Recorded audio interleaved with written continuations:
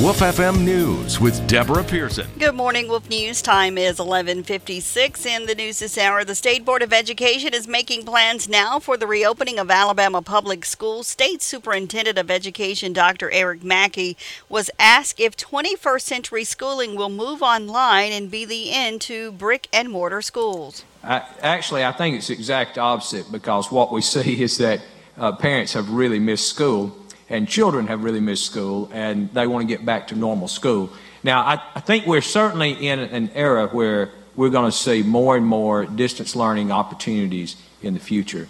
So an example would be that students are going to get used to this kind of learning, and then they're going to find out that they can take an engineering course that's not offered at their rural high school, but they can take that course online. And they've not done that previously because they didn't know what online learning was, and they might have been a little bit afraid of it. Now they're going to say, well, that's not so bad. I can take that course.